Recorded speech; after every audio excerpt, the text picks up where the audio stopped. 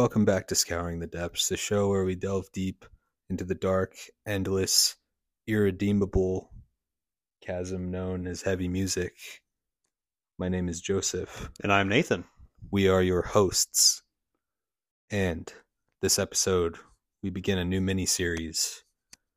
It is the second time that we are doing a Deep Dives mini-series, specifically talking about the discography of one of our favorite bands, this time being the great doom metal act from Little Rock, Arkansas. Not too far away from us. Yeah. Fun fact. But who knows which direction we're talking about.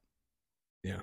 But, yeah. Talking about Pallbearer, of course. Not the Undertaker's manager. I know a lot of people are thinking that they're going to go with Pallbearer, like, oh, you mean the guy from WWF? The guy who brought the dead man and the urn? Yeah. The guy that, I'm sure everyone wants us to do impressions of right now, but we're not going to because... I'm too scared. Yeah. To get sued. Right. But also, yeah. But it's a band from Arkansas. It's a different thing. Mm-hmm. We love them. Yeah. I think we originally talked about covering some sort of doom metal related topic for this month. Yeah. And this is kind of what we landed on because I think we wanted to kind of do something that was a little bit more familiar to us, but also just more specific too. Yeah. Because we were definitely brainstorming a lot of ideas, which we definitely will return to at some point. But we settled on Pallbearer because it's familiar, but also at the same time, I think this year they might have something coming out, most likely. Yeah, I think I remember it was rumored that they were supposed to put out an album last year, so I think this year makes a lot of sense for them to release some new stuff. Yeah, a new record. But yeah, plus it's been a while since we've done one of these series talking about just a band's complete discography. Yeah, last time we did was Baroness. Which was a lot of fun. That was a lot of fun going through their discography and exploring each of their albums and some of their EPs. And I know this go around we're not going to cover the demo, but we're going to cover. I think next go around I'd like to cover the EP between these first two albums we talk about, and then the last two. Yeah, for sure. So, but yeah, so we're going to be covering their full discography. Yeah, for the most part. Yeah, this episode we're going to be talking about their first two records, Sorrow and Extinction and Foundations of Burden. And then in a couple weeks, we'll be wrapping things up with Heartless and Forgotten Days. I feel like this is kind of an interesting way to kind of divide this up because I feel like we're talking about the two more beloved albums up front. Right. And then it'll be interesting to kind of look back on their later albums that kind of feel like they're sort of trying some new stuff within their sound to kind of go back and reevaluate them in a way. Yeah, I feel like... see how they hold up. Yeah, we'll get back to kind of... I feel like a lot of this is going to have a discussion about the identity of Pallbearer and kind of how they're discovering themselves throughout each album. Yeah. So... For sure. Well, do you want to talk about a little bit before we jump into this? I kind of thought about just thinking about the time we went and saw them locally. How it was a good show, but at the same time, it was definitely there's a lot of issues. Yeah, it's kind of a weird live experience, which are very rare, thankfully. But yeah, thankfully. Yeah, there's some issues with sound. It was just, I mean, it seemed to quite irritate them. Yeah. But also at the same time, I don't know. I feel like they were put in the wrong spot. Because if anyone's familiar with this venue we're talking about, there's two locations where you could be. Pretty much. Yeah, there's a bigger stage on upstairs, the upper level, and then there's a smaller stage at the bottom which it made no sense to me that they were on the bottom. Yeah, I don't night. know. I don't remember exactly if there was supposed to be some other event on the upper level or some other show or what, but yeah, it's strange. Yeah. But I mean, I am glad that I was able to see them live. Yeah. I do wish it was a different circumstance, Mhm. and honestly, I do look forward to watching them again live in the future. Honestly, and Yeah. hopefully in a location in a venue that actually is more conducive to their sound, and then also goes smoothly for them. So Yeah, I remember I've seen them one other time before that, and it was when they were touring off of Heartless, summer of 2017. They brought along Inter Arma and Gatecreeper, damn, and that was a great show, yeah, and they were awesome.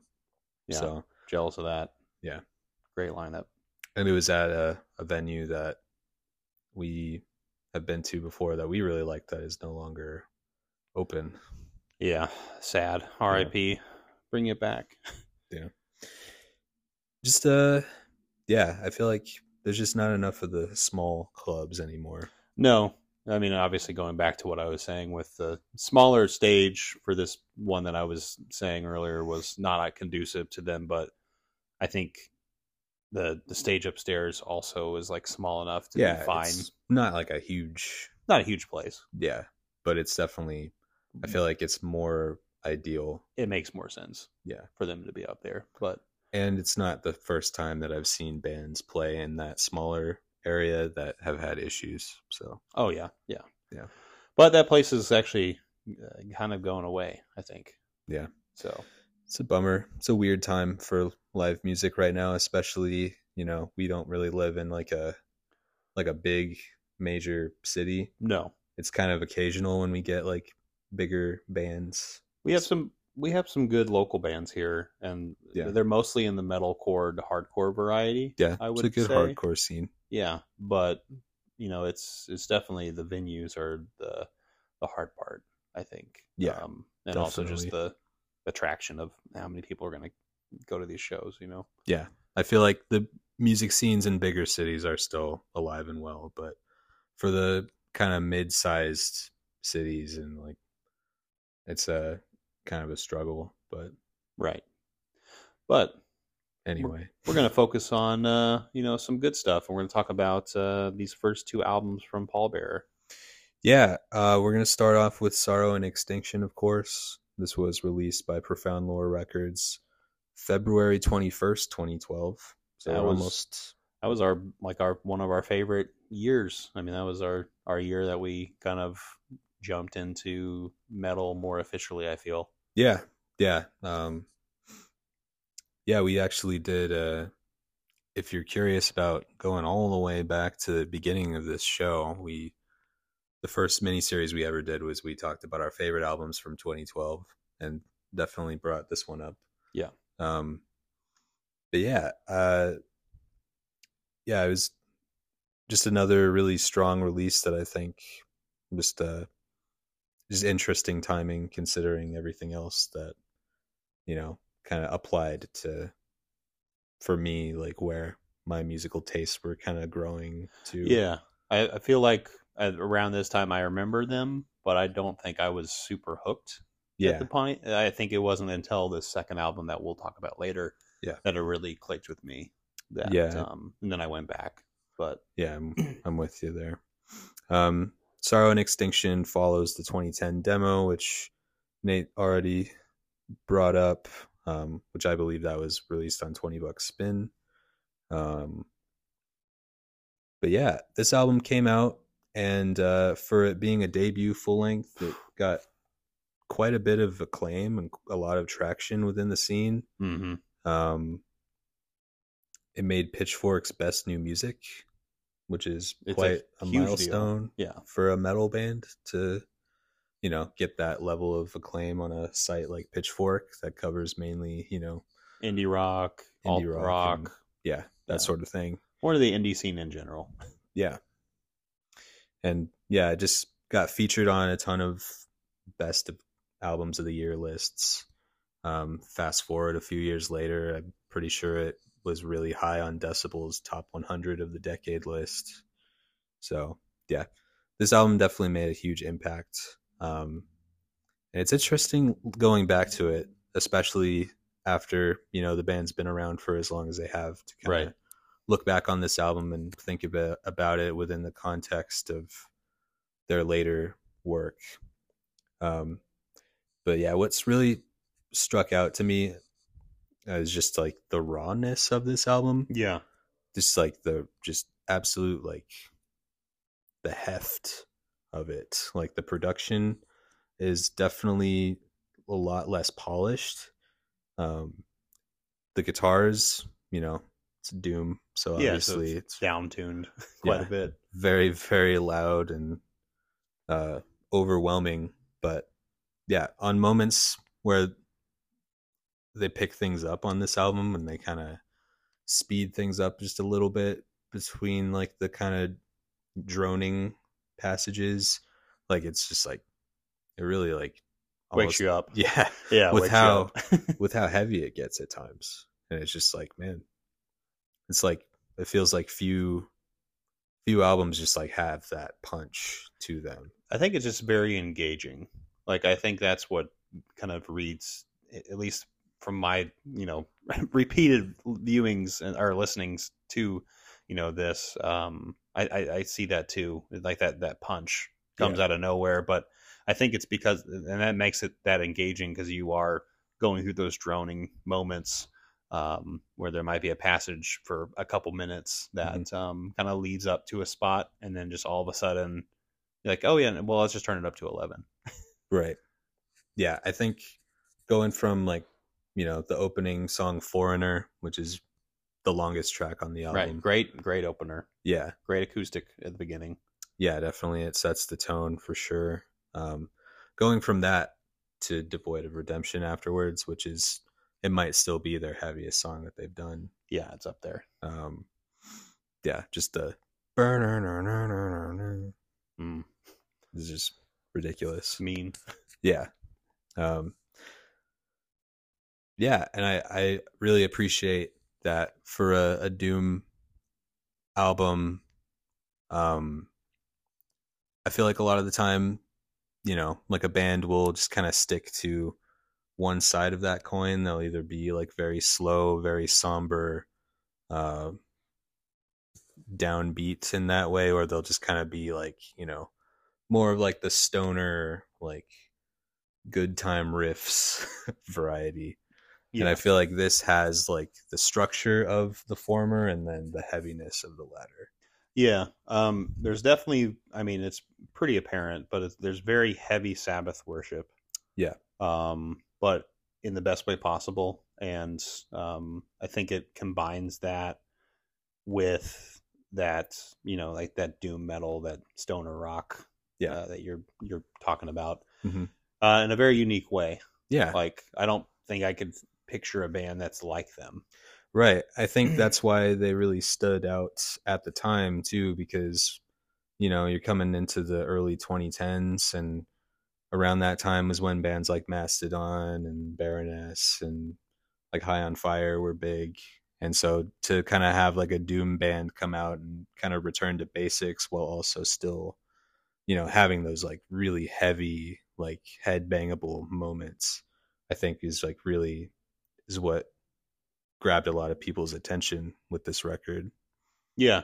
And I think those traditional vocals, I think, are the thing that maybe initially turned me off when I was first listening to them. Like I was saying, it really didn't click till, you know, Foundations of Burden for me, for this band, because I don't think at the time, I mean, I was on, you know, Mastodon's, Baroness's radar. Yeah. But, you know, those more clean vocals and more traditional heavy metal type vocals weren't something that I was into. Yeah. But it, you know, going back to this, hearing it again and again, it's just one of those things where it makes complete sense. Right. And it honestly, it's a natural compliment. Yeah. And it honestly makes that, like I said, that engaging listen, because you honestly can, you know, listen along to it and be shocked at the you know, the the dialing of 11s, but also follow it along really, really easily. Yeah. Makes it an easy listening experience. And I think it balances kind of the emotional weight that you would expect with a Doom album with like 12-minute epic songs about grief and those There's sorts like of dark highs feelings or something. Yeah. There's feelings of like, I mean, it's definitely sad, right? But I feel like there's almost like moments of like happiness. Yeah. I don't know if that makes sense. Yeah, like triumph, resilience. That's what I'm thinking of. Yeah, I feel like that would come into play even more on their following releases too. Right. But before we go any further, I wanted to do a rundown of the members of the band at the time. We have Brett Campbell on vocals and guitar, Devin Holt on guitar, Joseph Rowland on bass, and Zach Stein on drums. Brett and Joseph were kind of the two that really formed the band. They were in a band together before that. Yeah. In college. Yeah. Which was called Sports. Heck yeah. We love sports. Hey, we actually have turned that corner a little bit. Yeah. Typical boys. Yeah. Yeah, I think especially on this album, I think Brett on vocals was kind of beginning to come into his own. This definitely feels more like this is the most that he sounds like Ozzy. Yeah. But I think after this album, I feel like he would kind of develop his own sound and style. Yeah, I think that honestly just kind of is sort of symbolic for just where the band started from and like how they would grow from here. It's sort of like that blending of tradition and the current sound, and then they would just go on to just completely do their own thing and reinvent what we know doom metal to be. Yeah, no, I feel like this is a turning point, because I know we've mentioned like High on Fire in the past and Mastodon and Sleep, obviously. So there has been moments, I feel like turning points for the doom metal genre as a like a subgenre. Yeah. And Electric I feel like Wizard was another. Yeah, Electric Wizard. Yeah, I feel like this is one of those moments where this album in particular really solidified that the early 2010s. Yeah, like that sound. Yeah, where it really started picking up more. Yeah, for sure. I feel like they kind of began like sort of a moment in doom metal that kind of gave way to bands like Chemist. Right, exactly. Who emerged like right around the same time, a little after. Or even like Elder. Right, yeah. Those are bands that I'm thinking of when, I listen to Pallbearer. It's like, I also want to listen to these guys. So. Yeah. What's your favorite track on Sorrow and Extinction? I mean, it's hard to beat that second one. It is. It's hard to beat Devoid of Redemption. Yeah. I mean, it's honestly those first two might be my two favorites, but I mean, Given to the Grave, those are probably my top three. Yeah. I think the middle passages are great, but I don't think they hit me as much as the first two and the last. What about you? Yeah, I can definitely agree with you on that. I mean, Devoid of Redemption is just like phenomenal, but I will say I think An Offering of Grief is great for mainly I think the vocals on that song are like the best on the album in my opinion. But I think the most experimentation was happening in that track. Yeah. So, and I think The Legend is probably, that one feels like the most Sabbathian. That's our next it's like band. Lynchian or Hitchcockian. Something we made up. Yeah, we're scholars, right? Gentlemen and scholars. I did want to mention this album artwork. This album artwork is absolutely stunning. Yeah, it's one of my favorite album covers, like probably of all time. Yeah, I mean, I have this on vinyl. I do too. It's just a beautiful purple, like a kind of a dark royal purple, almost black, with that gold lettering. That's kind of the traditional kind of looking, and a very, I don't know, but I think they use space very, very well, and it's very balanced. And then you have this really kaleidoscopic kind of cosmic, Reaper into like this, abandoned ship. That's there's so many things going on in it. Honestly, you could just get lost looking at it, and listening to this. Right. But I mean, like, kudos to, I don't have it in front of me, but Sean Reynolds Williams. Sean Reynolds Williams is the one who did the artwork on this. But man, like, this is one of my favorite album covers probably of all time. Sweet. Yeah, it's beautiful. The cover for this and Foundations, I think, both utilize space really well. Yeah. Like, they have like a, I like the cropping. Yeah. Like a portion of the frame that's like kind of off center is just like has so much going on. Meanwhile, there's all this space. Is really interesting, and it definitely kind of has that classic feel to it. So yeah, from there, do you feel like we're ready to move on into Foundations? Yeah. I was just going to say just one more big shout out to Sorrow and Extinction. I think this is probably one of the greatest debut records probably that we've ever talked about, probably. Yeah, definitely. In the past, like from the last decade, definitely from the last 15 years, you could say. Like, yeah, I mean, both of these albums Foundations is 10 years old, and then Sorrow and Extinction's 12 years old this year. But even though they're that recent, like, you gotta call them classics at this point, just because. Yeah, 10 years for me is a perfect example of like anything that point and beyond is classic. Yeah, and it's interesting because this band has only put out 4 full lengths, but they already, just because of how strong these two are, they've pretty much already cemented themselves as like legends of this genre and like a memorable act in the history of doom. Yeah. Sorrow and Extinction, a fantastic record. If you haven't heard it, I don't know what you're listening to this, because you'd be like, wait a minute, I should probably listen to this before I forgot to do your homework. Yeah. Well, you I guess jump into Foundations of Burden. Yep, Foundations of Burden, released on Profound Lore Records as well, August 19th, 2014. Let's see, the lineup changed a little bit, I believe. Just the drummer. Yeah. Because I think that's the only members that have changed are the drummers. Yeah. Mark Lyerly is on drums on this record. And it's produced by Billy Anderson. I want to see if he produced Sorrow of Extinction. You sound like Goofy. Sorrow of Extinction. Yuck. Well, I am Goofy. It's true. I don't know if it's out there. I'm sure you can find it, but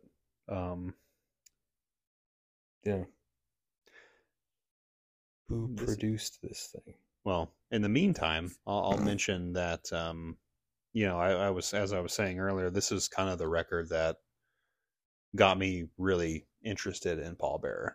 I think this is the turning point for me, because I remember I was at the record store where I was working, and I remember several other coworkers of mine who, they like some metal, but they don't love metal, like I do. But they were very much like, that first Pallbearer record is incredible, so we really want to hear the second Pallbearer record. And I was really curious about it. And so I remember when the first track got issued, The Ghost I Used to Be, NPR put it up, and man, I do remember like we played it a lot, even before like the album eventually came out. But I remember kind of discovering them there, and then I'm like, okay, I need to pre-order the album myself, and I need to get Sorrow and Extinction, because that's how my trajectory with this band kind of like really solidified when this was coming out, and I remember that time very fondly, and I was kind of blown away by how much that dial had been turned up. We're gonna get into it, but yeah, I was just really impressed by them. Yeah. Sorrow and Extinction was produced by Chuck Schaaf, so different producer, and I think it definitely shows just on the production on this album being still raw, still heavy when it needs to be, but it just tweaked just a little bit in how polished it is. Definitely just feels a little. It definitely feels more organic. Yeah, almost feels more. When I say that, I mean like cohesive, organic. Like I feel like they maybe what's the word is matured a little bit more. Yeah, into themselves. Right. Yeah. The previous album definitely feels more like we're just gonna get in this room, we're gonna bang these songs out and just hit record. Yeah, which is awesome. Yeah, yeah. That's the kind of spirit that debut albums are great for, But yeah, I first, this is also my introduction to the band. I first listened to it because it was, around the time it came out, I was starting to get more into metal beyond like hardcore and stuff.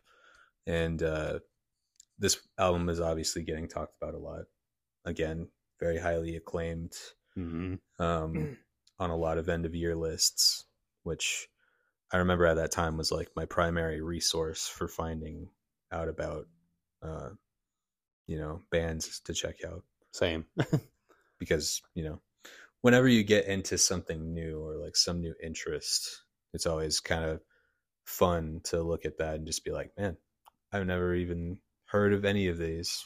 And so it's like kind of fun to just like dig into it. Mostly reading Decibel or Metal Hammer at this time. That's what I was doing, and trying to discover these. Like, I've never heard this, and I would maybe pull up a track or something on YouTube, and then or Bandcamp, and then I would be like, well, I like this, or I don't like the sound of this, so I will stop where I'm ahead. Yeah.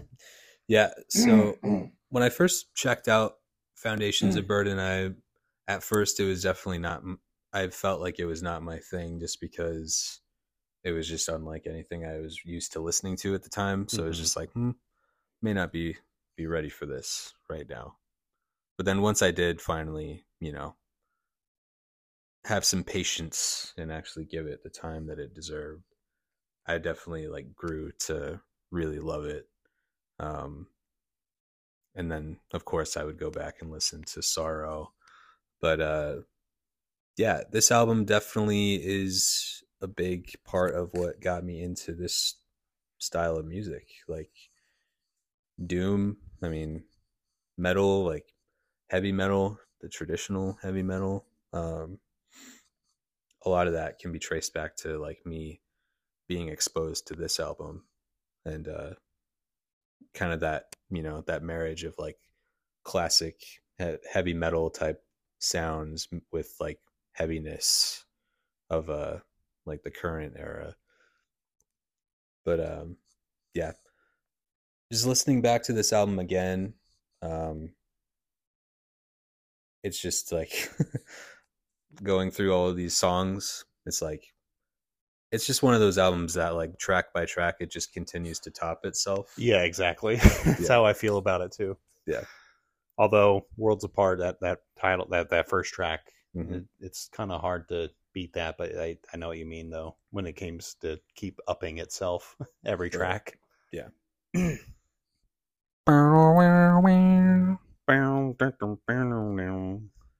Also, the riffs on here just seem a little bit catchier too. Oh, geez, they stick in your head. Yeah. I think there's a scary man outside. Yeah. just riding his bike. But anyway, speaking of catchy, but yeah, we're gonna think about that later tonight. Uh, but yeah, these riffs are like Yeah. super like melodic, but like and catchy, and Yeah. they're just tasty. Yeah. I mean, Worlds Apart, and then you got Foundations, the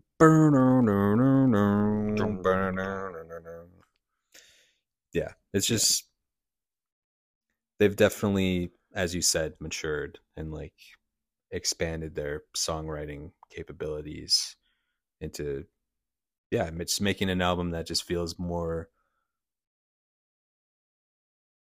whatever the word is, Organic, more Pallbearer. infectious. Yeah. Um, but they also still hold on to those really dark, depressing moments as well, like Watcher in the Dark. The way that song kind of begins Yeah. is very somber. Um, it's also, well, it's the second longest track on there. The closer, Vanished, I was is gonna the say longest. Vanished also feels very dark. Yeah, the beginning of it with the sort of like vocals that sound like very ghost like with kind of the echo effect that they've got going on. It's very, very chilling, very yeah. It's weird. I mean, thinking about that feeling of haunted, um, it's interesting because I feel like if we're looking at this album, I feel like there's more, you know, oomph, I guess is the maybe the right adjective to it. Definitely has a lot more energy, but at the same time also feels more dour in parts, which is odd because I feel like if you're looking back at Sorrow, you're looking at something where it's I feel like it's trying to be more, and that's I mean literally what the name suggests, sorrow in Extinction. It's very dour in Yeah. general, but this one feels, because of that infectious, I think, like riffs and catchiness to it, I feel like this one is maybe more balanced in a Yeah. way, Yeah, I agree. and in the way it's very heavy in terms of the music and the message, but also it's also like very triumphant Yeah. as well. Yeah. Um right. Like it definitely has more of those like, fist in the air moments, but it'll have moments that just like really like make you think on a deep kind of sad level. Mm-hmm. Well, I think, the first album definitely deals with grief and like loss in a more head on sort of way.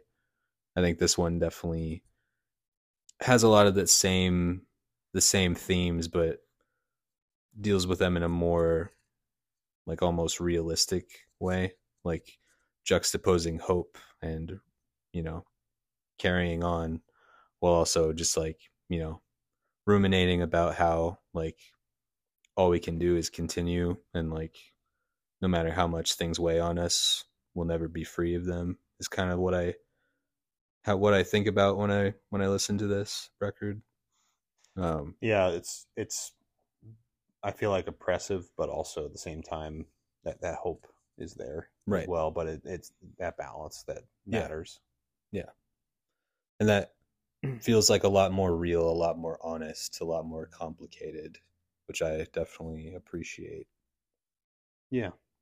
Um, yeah, Ghost I Used to Be is is I think that has to be my number one I mean, if I have to choose a favorite song. it's catchy as hell. Yeah. So I mean, that was the track I mentioned, that NPR. I mean, that was the single, but excellently chose to single. Yeah, it's either that or honestly, Worlds Apart. I mean, either that. I mean, Foundations is up there too. I Mhm. really like the riffs in Foundations. Like, there's definitely just I've noticed, especially it's odd because I have spouts where I don't listen to Pallbearer, like as most bands, I listen and I don't listen to Yeah. several bands all the time. But anytime I ever come back to Pallbearer and I put this album on, the amount of times I just like put I have a stupid like shit eating grin on my face when like something nasty comes around. Mm-hmm. In terms of like, I did not expect that riff to come out Yeah. of that like build up. Um, that's a sign of something really strong. Yeah. I I know it might be early to say, but I think I might like this more than the debut. I think this might be my favorite Pallbearer record. I agree. It's between this one and one other one, but We'll hold that. yeah, we'll see. We'll see how things line up at the end. Yeah, because we'll rank all 4 of the albums, and yeah. Scratch what I said. You don't know what I like. yeah, Maybe I haven't heard the other 2 ones. Of course I have, but wink, wink. We'll get there. We'll get there. Yeah. Another interesting something new that they try on this album is song Ashes, which is sort of like an interlude. You'd kind of say it's like a ballad because it's just, it's a lot shorter than their other songs, and it's all clean vocals and synths, which is it's a very, very nice little, sort of prelude into the final track. Yeah. Yeah, it's really well done and a good change of pace. It's interesting going from, a band that has consistently put out 8 to 10 minute to 12-minute songs, and then you see a 3-minute song like, just thrown in there. Like, wait, what? Yeah. Because, I don't think we mentioned it, but the first album has 5 tracks, and this album has 6. And technically that 5th song is that 3-minute song. So, which is great though. Yeah. I think it flowed. The other thing too, I don't think we mentioned, these flow incredibly well. They do. And I think Foundations doubles down on that. Yeah. That flow. Yeah. Cause I think they shift the pace more on this album compared to the debut. I feel like that was more of a collection of what there were like songs where like, hey, we have these ideas. Let's put this together and let's make an album. Yeah. And then this one feels more cohesive. Right. And balanced, as you said before too. But aside from Ashes, the shortest song that they had done up till that point was Devoid of Redemption, and that was 8 minutes. So yeah. But they would go on to write shorter songs afterwards. But but these first 2, especially this time period for them, I mean, they were known for, those 8+ minute songs. Yeah. And I mean, that's the other thing too. I think I love so much about both of these records is that they are yes, they are long songs, but they're so engaging. They're so alive. Mm-hmm. Also, there's a lot of dread in it, as we've, discussed. Yeah. But I don't know. It's just one of those, special bands where you really do feel like, the energy alongside it. It's pretty infectious. Yeah. You never feel like they lag much at all. Like the second you feel like things are like something's gone on for too long, they'll change it up or they'll bring in some other element to it, so yeah, I feel like that's what you want from that sort of thing. Yeah. Well, any final thoughts on just looking at both these albums? Yeah. I completely understand why both of these are so highly regarded, and they still hold up extremely well, of course, because they're not even that old at all. No, but, surprisingly, yeah. Yeah. Foundations, it's up there as like just a favorite period for me. I do love both albums, but I think of the 2, I think that's the direction I would lean more towards. Yeah. But Sorrow and Extinction is, like you said, just a perfect debut. Makes exactly the impression that a debut album should make. Yeah, like just starting off with these 2 records, like that's as great of a run as you could hope for as a band. Like, yeah, kind of breaking into the scene.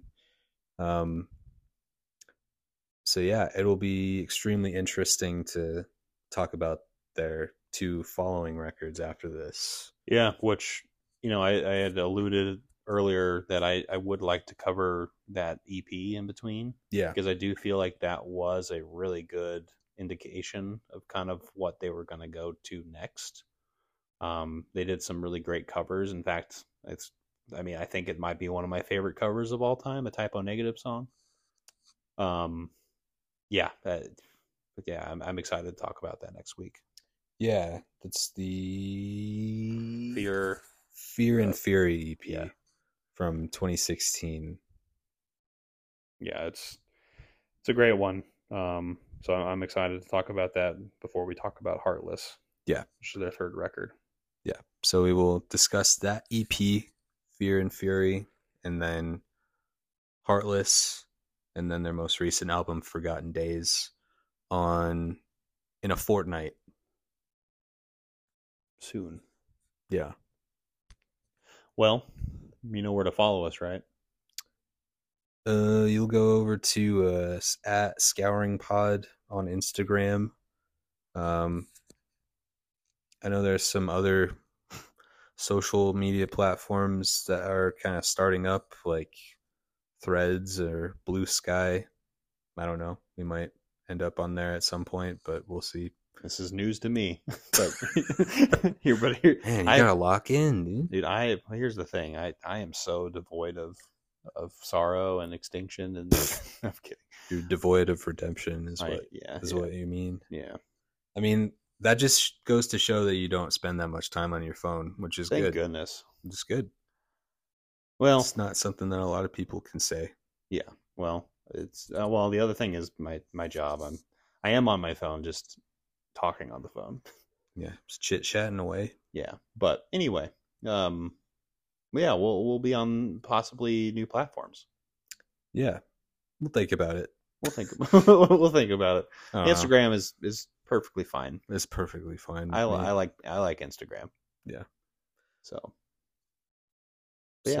follow us there, and I would love to hear other people's thoughts on Pallbearer. At least this introduction to people and like where they're at at this time. I would love to kind of hear any stories similar to ours where maybe we're hesitant at first, or maybe it caught immediately when you listen to it. Yeah, would love to hear your thoughts on it.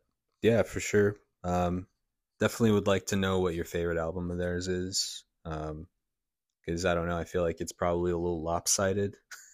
But yeah, I don't know. I'd be very interested to know what y'all think. Yeah. So until next time. Yeah. We will continue this journey to our doom.